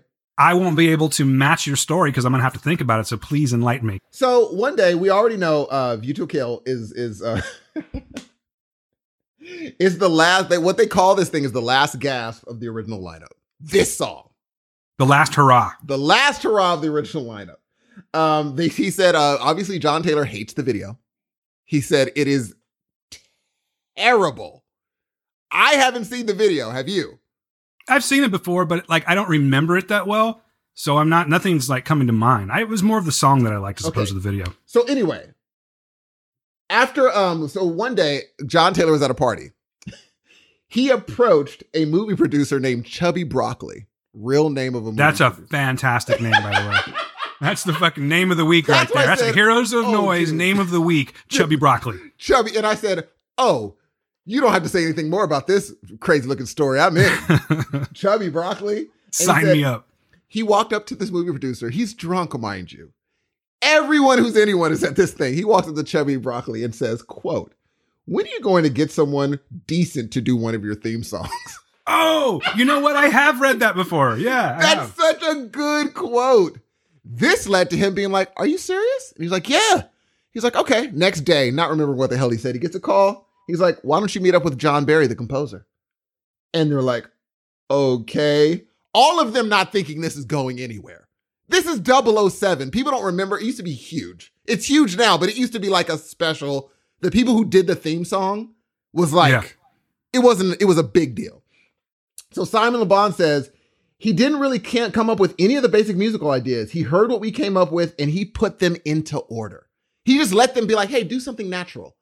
I, as the composer, will put the things together for you, for the orchestra, right? And he said, and that's why it happened so quick. He's like, all he did was take our ideas, arrange them, and he said, John Barry is a genius. Because he's like, do Duran Duran, and I will make Duran Duran 007. That's what happened. A random John Taylor drunken bump into saying, let somebody decent do it. He wasn't thinking him. He just said, your songs are trash. And they're like, I challenge you. You do it. That made me say, maybe the song's not great, but the story behind the song is legendary. That's Chubby Broccoli. I mean, just for the name alone, that story was worth telling. Yes. And also, people, shoot your shot. Just shoot it. You just don't know. Shoot your shot if you are in the vicinity. But wear protection. And be ready, because they were ready. They said, okay. And each level, they were ready. We'll meet with John Barry. Okay, we'll have something ready. Okay, well, make sure you do the thing. Okay, be prepared for that time. But shoot your shot, people. You might get a view to a kill. That's a Hudson hot take right there. It inspired me. I'm like, dude, John. Did you shoot your shot? I had a chance to shoot my shot, legendary chances, and I didn't shoot them. So from here on, I'm shooting the shot. So if you go back to our Babadook series, you'll know what he's talking about. Okay, let's move along. So this little concert takes place across the world, Steve, in July of 1985. You may have heard of it. It was featured in this little movie that came out last year called Bohemian Rhapsody. It's a little gig, little side gig called Live Aid. Maybe you heard about this? Live Aid. Yeah, sounds kind of familiar. Maybe ringing a bell. Oh, that little thing. That's the one. Okay. You know the one I'm talking about. Right. Yeah, they had a few people on stage. Yeah. Oh, like new Some cat named Freddie Mercury was there. Yes. I don't even know who he is. He did a good job, I heard. I heard he did okay. Oh, okay. That's what I thought. Let's not get crazy. I think he did all right. It's not as good as your View to a Kill level performances, but he's good. I'm going to bring it back around because obviously Queen was there. So many bands were there. Queen did the most fantastic show ever. They actually had mentioned that Freddie Mercury's Note Heard Around the World was like a highlight. They called it that, the Note Heard Around the World. It was a highlight when they were playing at the Wembley Stadium. Now, in America, Duran Duran's there, and they're playing at John F. Kennedy Stadium in Philadelphia. They come on, they do a great performance, and then something happens, Steve. Did you hear about this? No, I want to hear, though. So, getting back to A View to a Kill, Duran Duran's up there killing it, right? And Le Bon suddenly hits this off-key falsetto note. And it's like really bad. And the media just jumped on it so much. So they're talking about the Note Heard Around the World by Queen. They put out articles with the bum note heard around the world. And it just broke Le Bon bad. He later said that he described that moment as the most embarrassing moment of his career. Oh my God. Yeah, I thought you'd appreciate that one. At Live Aid? At Live Aid, dude. Oh, and let me tell you why that makes such a big... For anyone who hasn't seen it, I know most of you have, but if you haven't, take into consideration that it wasn't that he hit a bum note and everybody else did okay. He hit a bum note, and then the best performance in history happened, making that bum note even more realizable. Yeah. That is terrible! You could see people probably going like, you can sing like this and then playing Freddie Mercury, or like this and then playing his miss note. Oh my God. Those things stick with you too. I remember, I think it was on the Grammys. Do you remember Bonnie Tyler, Total Eclipse of the Heart? Yeah. Great song. Dude, she did a performance, I think it was at the Grammys, and she botched it. When she says, I really need you tonight, she hit one of those notes. Ooh. And it's something that stuck with me. Like, I've only seen it one time, never even watched it on YouTube or anything, but it stuck with me. So bad, she actually apologized after the performance. Like, on stage, apologized. Oh no. Yeah. I think she might have just said like, excuse me or something like that, but Well- she acknowledged it because it was so foul. It's not fair because No. most people, if you did a bad performance, people would notice, but whatever. But it would suck to be like, because then I could say the mics were bad, something was bad. But then when Freddie Mercury gets up there and destroys in the same stage, they're like, Not the same stage, actually.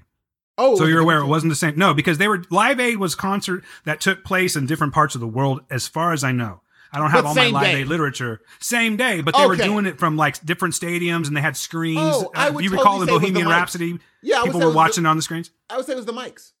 Oh, all day. I'd be like, It was oh, the the mic mics. went out. That's Oh, what you're for going with? Oh, That's the dude. story I'm sticking to? I will tell you right now, and I would pay the engineer. I would pay everybody on that stage or in that situation to be like, tell them the mic glitched. Done. By the time it comes out that it was false, people forgot about it. I would have paid them off in a second. You kidding me? You kidding me? He probably I'm went gonna- backstage and just drank himself into a stupor after That's that. what he did. But then, was it that? Have you seen it? Yeah, I've seen it before. Is it pretty bad? It's noteworthy. You should check it out. It's on YouTube. I can't trash talk a LeBron, though, man. We've all had our moments. I'm gonna watch it, and it's. I didn't don't- put it in there for nothing. Dude, I don't know if I could do it. I can't do it. I'm not gonna watch it. You can do it. It makes me too. I don't like seeing other people embarrassed. You get like embarrassed for people when you're Yes, watching that's it. why Yeah, I some know that Office, feeling. like certain episodes of The Office, I can't watch because it's just too much. It just gets too uncomfortable. Yes, and I can't watch Simon Le Bon go out like that because his voice 99.9% of the time is perfect. I don't know. We all have our moments, man. I can't do it. Anyway, I won't. But I can imagine it's way better than people are making it out. They probably just found a flaw and ran with it. Maybe so, but it worked. Like it's definitely. It's You are definitely- That's why you're we're right. talking about it today. Okay. You remembered it. You remember it. I do remember it. Yeah. Okay. But anyway, I didn't know that they were part of Live Aid. I had no idea. So things are going to start trucking now, okay? Because now we're getting to where we're going to get a split. And let's talk about that. And then it's going to really start trucking. So the rest of 1985 carries out pretty much without a flaw. I think that was a big enough flaw for them.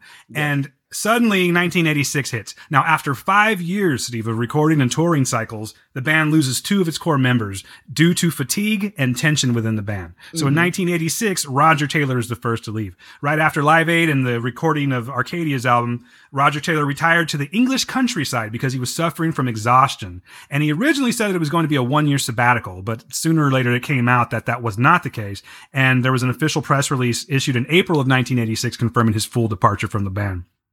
That is crazy. Do you remember this day? I remember it was a sad day for me when Roger Taylor left. I was like, oh no, things are it's not going to be the same anymore. He was kind of like the silent guy. Like he was always the one that was in the background. So Ringo.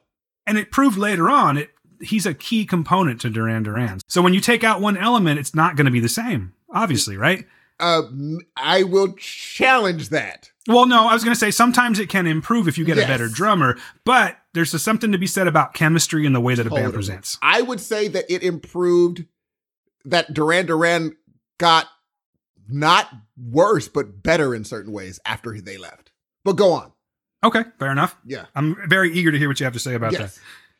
So in 2004, they were talking to Roger Taylor, and he confirmed that his reasons was he was just completely burned out. He says, I was exhausted. It was a very intense 5 years. We never stopped. It was constant touring, constant writing. It just broke him, basically. And he just said he lost himself, and he needed to get back to who he was. A little bit later, Andy Taylor now decides to exit. That's a back-to-back. Yes, that's Wow. a huge, huge loss right there. Jeez, dude. So he's gone. He had various reasons, like in his book Wild Boy. It had to do with I ego. gotta It get had to that do book. with tension, with management, several different reasons. And he just decided, I'm out. So he tells Duran Duran that he's going to do this solo project. He's going to go into LA and he's going to record it. And he eventually releases this solo album in 1986 called Thunder. You heard of it? Nope. Neither have I. So we'll move along. So the band resorts to legal measures to keep him in the studio. But like, he's got great lawyers and it's just dragging out. And eventually they just go, screw it. Go ahead and go and do your thing. Best So course of action. That is the Yeah. best. Don't have them. And also, did you notice that the reasons, it's funny how what you said came to fruition. What's that? You said every person, when I was like, I get everybody's different versions of what happened to the band. You're like, yeah, everyone's experience is their reality. Like homeboy, Roger he wasn't built for this life. No, he was exhausted. Exactly. Whereas Andy was like, I'm not getting enough shine. Two totally different situations, even though they're living the same life. Same life, two different situations. It's amazing. Yeah, Roger never stuck me like he wanted it. He wanted the ego part of it. I think he was happy being in the band. He loved the music, but it just got too much for him. Where, like you said, Andy Taylor, he wanted more of it. He wanted that forefront, that spotlight on him. Yeah. Same situations. They're totally different outcome. Where it's just like, give me more. One dude is like, I want to play music, but I don't want I can't anymore. And I love how you said Roger Taylor's like, I want to find out who Roger Taylor is again. I forgot. That's crazy. I need to find myself. Down. That's my only word. Andy Taylor rolls the bones, though, and then, now if you're a dedicated Andy Taylor fan, you'll probably disagree with me, but I think to the majority of the Duran Duran fans, he basically just evaporated. And you didn't really see him very much anymore. You know what I mean? He was just kind of out of the picture for quite a while. So now this leads us to a new era of Duran Duran. We now have a 3-member band. Mm-hmm. So now let's just take a little roll call. We've got Simon Le Bon on vocals, Nick Rhodes on keys, and of course, John Taylor on bass. They go on without a guitarist or a drummer, and they record some of their finest music that they've recorded ever, I think. This is the key. They also brought along somebody that is the key. You're right. It's Nile Rodgers comes on and he plays a few tracks. Dude. So now, you have Duran Duran, you have that sound that made them huge, but now he's like funking it up a little bit. Yes. They include Steve Ferroni to play drums while they search for replacements. You know anything about him, Steve? Yes. He is a session drummer that, like, at that time, people were clamoring to work with. And we're going to get into a certain song that actually cemented the fact that all these people are going to work together. There is a certain song we're going to talk about where they're like, yep, this can happen. That's the one. Because one person, like all three of them still, when Dan is saying this, they're thinking we might not be who we thought we were. Because before they could ask for whatever price they wanted for studio time. Like, hey, give us this budget. Now the company is saying, do we want to invest? And Dan, what studio prices can, they're like, do we want to invest blah, blah millions of dollars into this now 3-man group? Or do you guys just want to call it? Like, it's okay. And so what's happening when Dan is talking right now is they're figuring out, can we do this again? And they don't know. They come up with their answer very soon, though. Dude, do they come up with... Anyway, go on. So in September of 1986, they actually round out their recording lineup. Their session guitarist, they bring in a guy by the name of Warren Cucurulo, I always have a hard time saying his name, who is the former Missing Persons guitar player. He also played for Frank Zappa's band. They hire him as a session guitarist, and the three of them go in with him and they record the rest of the Notorious album. And this comes out in 1986. It produces 2 hits. One of them is 3, but one of them's a little bit questionable. The 3 hits were Skin Trade, Meet El Presidente, and of course the self-titled track, Notorious. Let's hear a little bit of that real quick.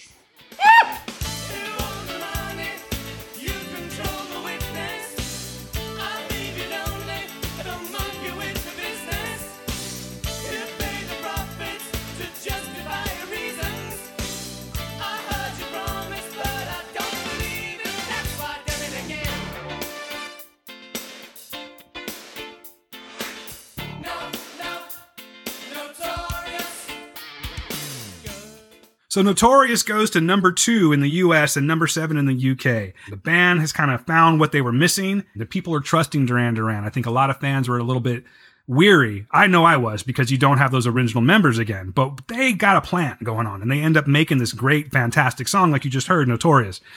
Steve, I know that you had mentioned earlier that you had some comments about Notorious. Okay, so this was kept out of the spot by a Bengals song. Can't hate on that. Walk Like an Egyptian was to this day, right? It's kind of a beast of a song, whether you like it or not. And people that say this is a bad song, I'm like, oh, you don't know good music. I'm willing to say that. You should know what a hit is. That's a hit. Like, okay, so anyway, what is the funny thing is they have a reference to Andy Taylor and Roger leaving on this song.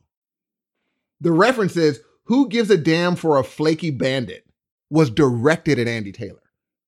That ain't right. That's what I was like, okay, dude. The fact that was like, oh, you took a jabbing shot purposely at, which is fine. Dude, is this the first diss track? Are you wondering the same thing? I'm thinking it it's might not. be. I don't think it is. It's there was Kool Moe Dee had already done it. Okay, but again, Duran Duran being innovators, they were huge. part of that. They Yes. were one of the first diss For tracks. sure. You got to give them that, man. For sure. And John Taylor, he said, I refer to this track as the survival song. Because he said, if this doesn't hit, We're done. we're done. And he said, this is the first time they've been in a room where they said they could say, in all honesty, we're not the biggest band in the world. They said, we could say that now. We had never been that for the last 5 years. It's pretty strange. And so Niles Rodgers, he said, they're like, do we have a hit in this? Niles Rodgers also brings in a group called the Borneo Horns. That made all the difference. A horn section on a Duran Duran song. That's unheard of, but they said, Niles, if you say that we should, then we should. So when you hear that, ba-na-na-uh, like, oh, this is... After they said the first run through, when they heard the finished song, they looked at each other, was like, we still got it. Like they knew without a doubt that Notorious was a hit. I think it might be their funkiest song to date. No question. The drum track by itself, it's almost like he said, hey, do whatever you want. Because he's getting off on that drum track. And the fact that they did the reverse, they did Notorious backwards and then let it go forwards. I was like, only Niles Rodgers. Because he had so much fun with that freaking sampling. He was an audiophile, man. Oh, dude. And the thing is, you notice, I notice, but people who really don't listen like that won't notice, but it's for him. He's like, did you hear that reverse? Because it made him. And the dope part is, when you hear the verse, it's going and the chorus builds up to this huge thing. And then it goes, that's why. And then it all shuts down with just the bass, the horns, and the drum. Where most people would keep it building. When they do the nut, it's only bass, drums, horns. Just almost nothing. That all you hear is the nut, Notorious. I said, only Niles Rodgers. I also think this might have been the first album where they had backing vocals, like female backing vocals. Oh, good point, dude. Yeah. That's a really good point. So they definitely changed their sound up quite a bit, but they got lucky because not only is this going on, but the 80s are starting to come to, you're on the ass end of the 80s now. Totally true, dude. And music's Totally changing true. again. You're right. So that boy band, and they're not really a boy band, but that pop, new romantic thing that they were changed into something that was a little more atmospheric, like the Seven and a Ragged Tiger phase. Totally true. Now they're having to change again, and luckily Niles Rodgers comes along and it helps them get funky again, and it kind of carries them into the next decade. So you know what? You're totally right. So yeah, Notorious, my favorite song ever done by Duran Duran. I can listen to this song back to, even my son, when I let him hear it, he's like, yeah, that track is dope. I was like, it even transfers now to the point they're like, yeah, that track is nasty. Yeah, dude. I can't argue that. I know that back then when I was going through it, I was very disappointed. I was butthurt because my band had broken up to some degree. They'd separated. They'd been fractured. So I didn't really embrace Notorious. I knew it was a good song, but I didn't really embrace it. This point in time is where I'm kind of backing away from Duran Duran a little bit. Still love all their other stuff, but I don't know if it was more of a protest thing, but I just really I was very reluctant to get involved with it. And now, listening to it from, where I am now, it makes me want to go back and revisit all this music all over again and see what I can pull out and really appreciate, I mean, it's giving me lesson. Like I redid certain things that I'm just like, that's too much. I listen to some of I'm like, that's too much. Niles Rodgers is a genius of what are the essential aspects of this song? It's a gift he has, dude. He knows the essential aspects of a song. There's nothing happening during the verse of the song. What is it? The bass, drum, the bone. Like the essential. Yes, hardly anything. And he's just like, yeah, you don't need a bunch. You need Simon Le Bon's vocals. And then when we do the pre-chorus into chorus, that's where everything starts ramping up. And I'm like, dude, I would recommend producers listen to Duran Duran, anything with him, with Niles Rodgers, only because it's a producers 101. It's producer 101. Be like, this is how you make a great song, but you have to, that's Simon Le Bon. Gee, that vocal track of Simon, I could listen to it a cappella. It sounds really good, dude.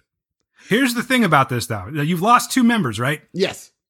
Had it been Simon Le Bon that left, Duran Duran ceases to exist. It's because over. his voice is Duran Duran. Yes. You can't put anyone else in there. I'm not saying they won't be talented and they won't make good music, but Duran Duran stops right then if you take Simon Le Bon out. And also musicians, keyboardists, whoever, when they do this live, they don't transpose it.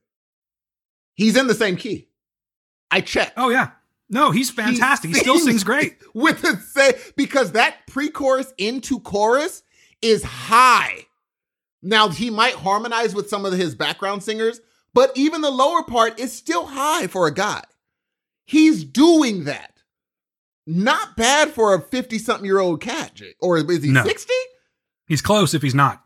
I mean, dude, most people, like you hear Billy Joel, bottle of red. I'm like, wait, that's not the key that you're normally singing that song in. Yeah. He lowers Billy Joel can get close, but he does have to lower it quite a bit. He lowers it quite a bit. Simon Le Bon, dude, his voice, good Lord, dude. No, I've always been impressed with Simon Le Bon's vocals, and you're right, he still kills it to this day. That's low. Now, you're starting to hear, I know we're jumping forward a whole bunch, but you're starting to hear the aging in his voice, but he still sounds great. Awesome. You're hearing the aging in my voice right now because I'm starting to lose it. So I'm sorry about that, guys. All right, we're wrapping up anyway. This is where we start to turn on the turbo boosters, okay? Let's do it. 1987, they decide to take on Sterling Campbell, who is this musician and songwriter who's worked with high-profile acts like the B-52s, Soul Asylum, Cyndi Lauper, Spandau Ballet, Gustavo Cerati, and David Bowie. They hire him. He's a session drummer.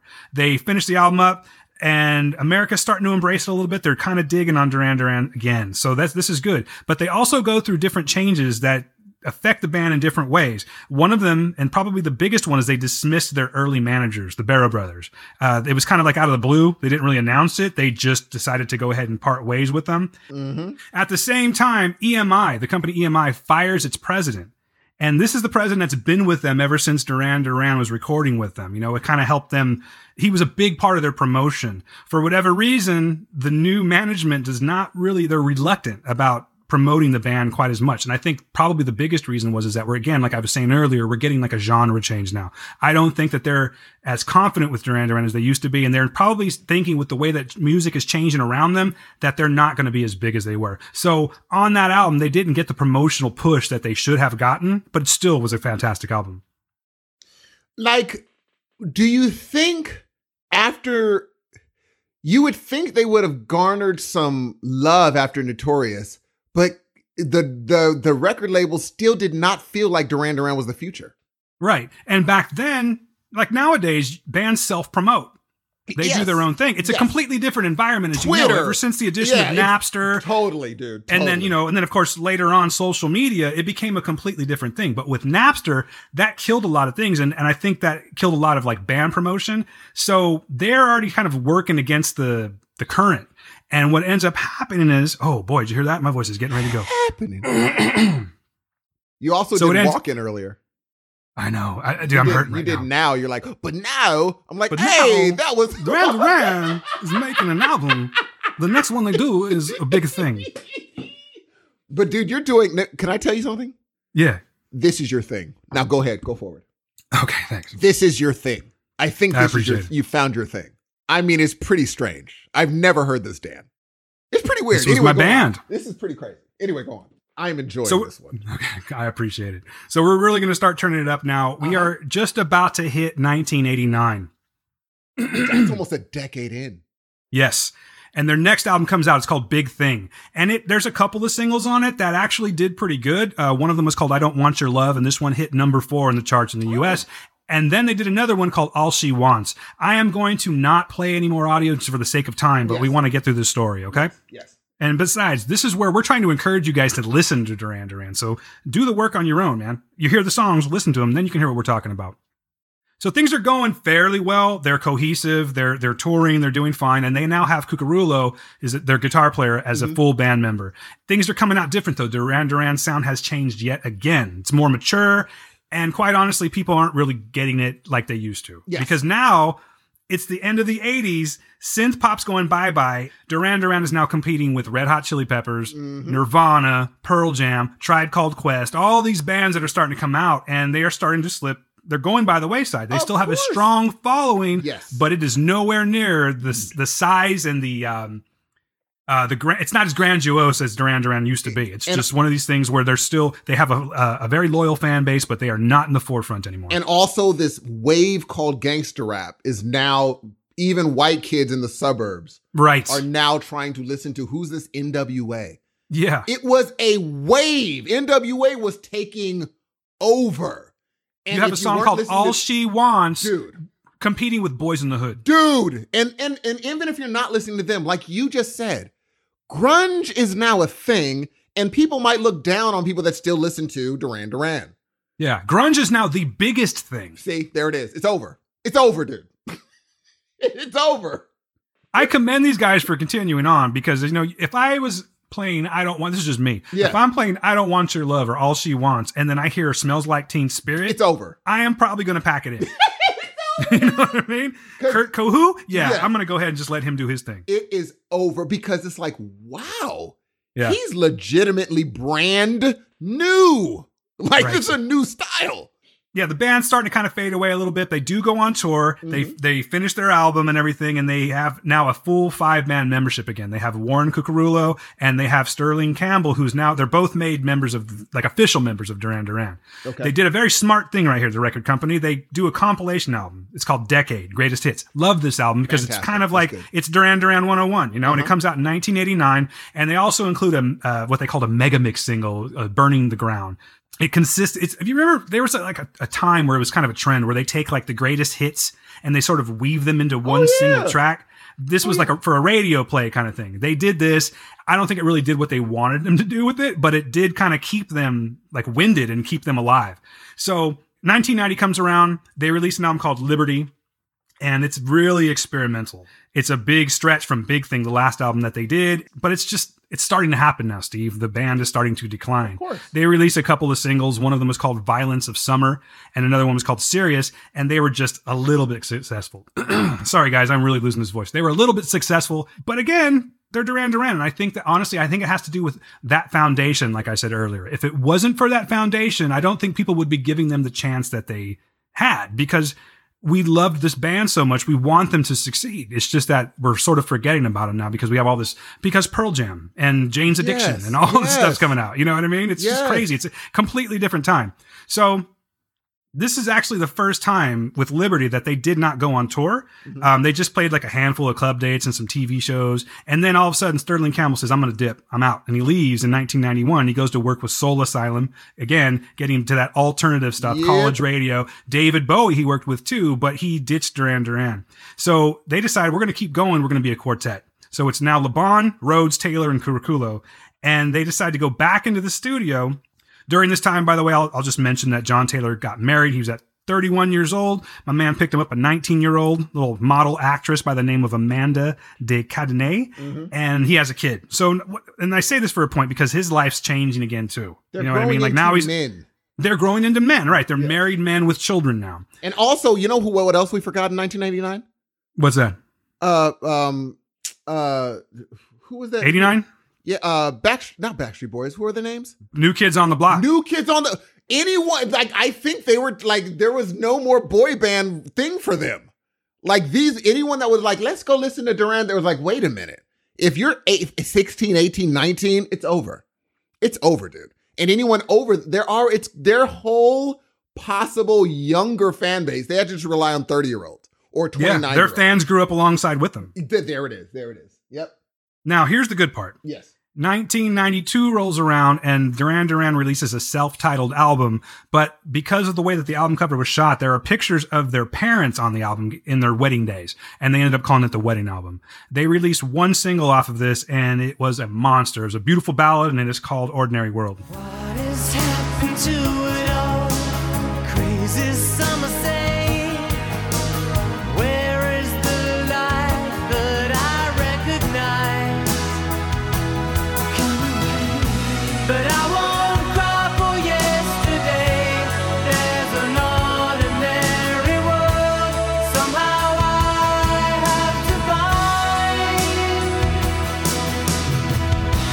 And as I try to make my way to the ordinary world, I will learn to survive.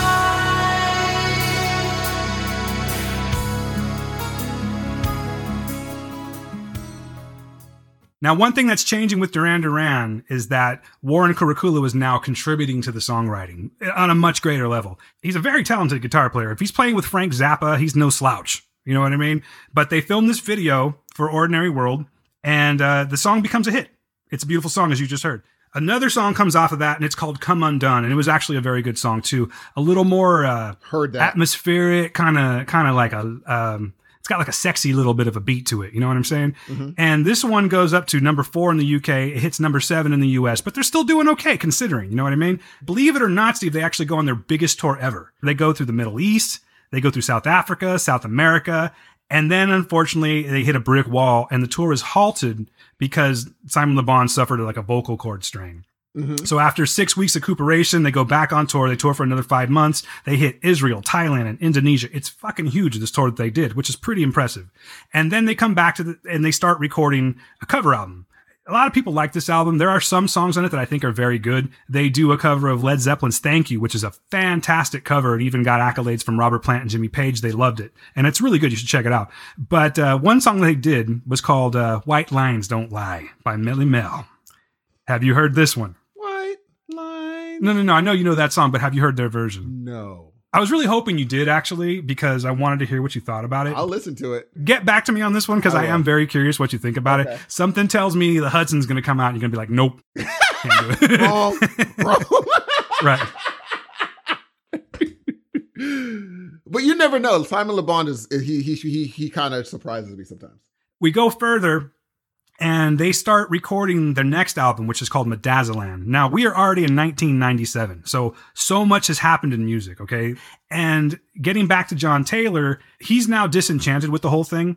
And in January of 1997, they had a Duran Con. It's this fan convention, and this is where John Taylor says, hey, I'm leaving the band for good. I'm done. So that's a huge, massive hit to Duran Duran, because now they have this amazing bass player that they've been with forever. He just goes away.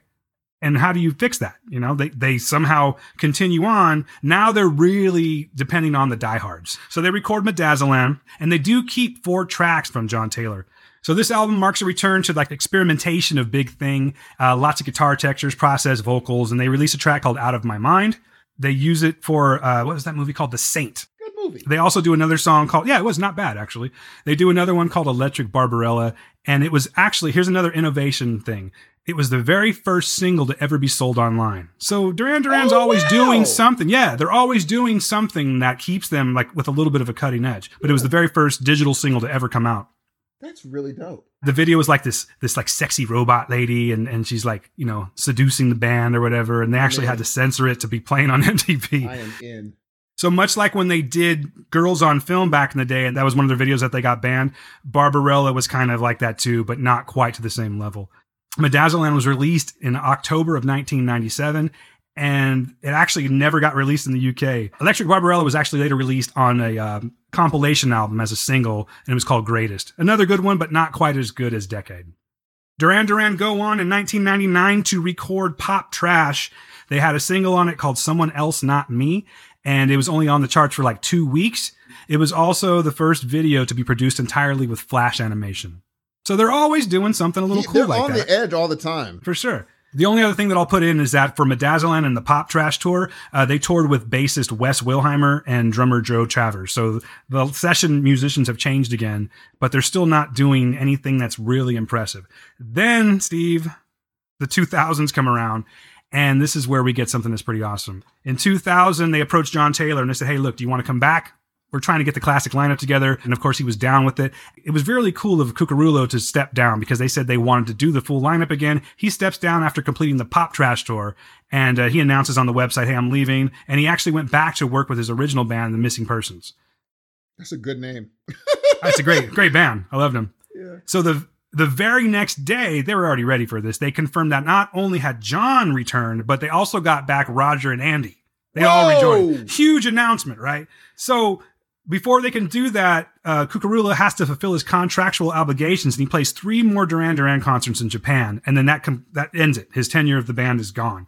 So now 2001, 2002, and 2003, the band are hitting it in the studio. They go to Saint-Tropez, and they're working with engineer Mark Tinley, and they build this recording studio.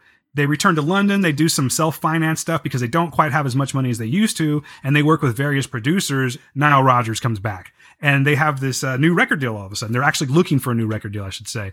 It kind of proved difficult for them because no one was really willing to gamble with Duran Duran, considering what they've been through, where we're at musically. But you know, Duran Duran is a very dedicated band, and they're going to get the results they want. So when they put out the announcement that they're all back together again, fans go apeshit. Present party included.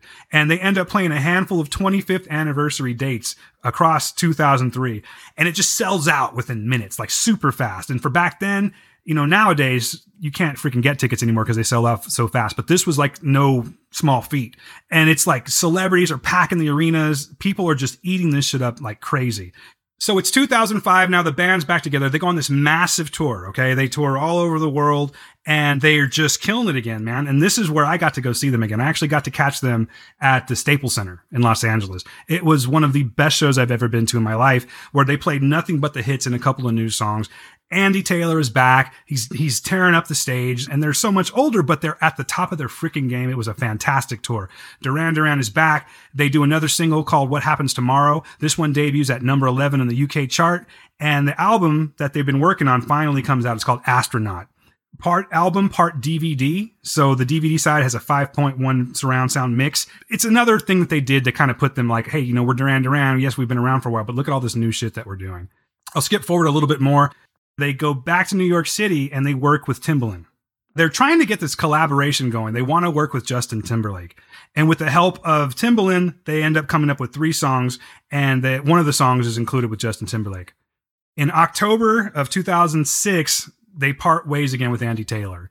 In an official announcement on their website, the band states that it's an unworkable gulf, and something had developed between them and Taylor. They just really could not work together anymore. They couldn't do anything effectively together.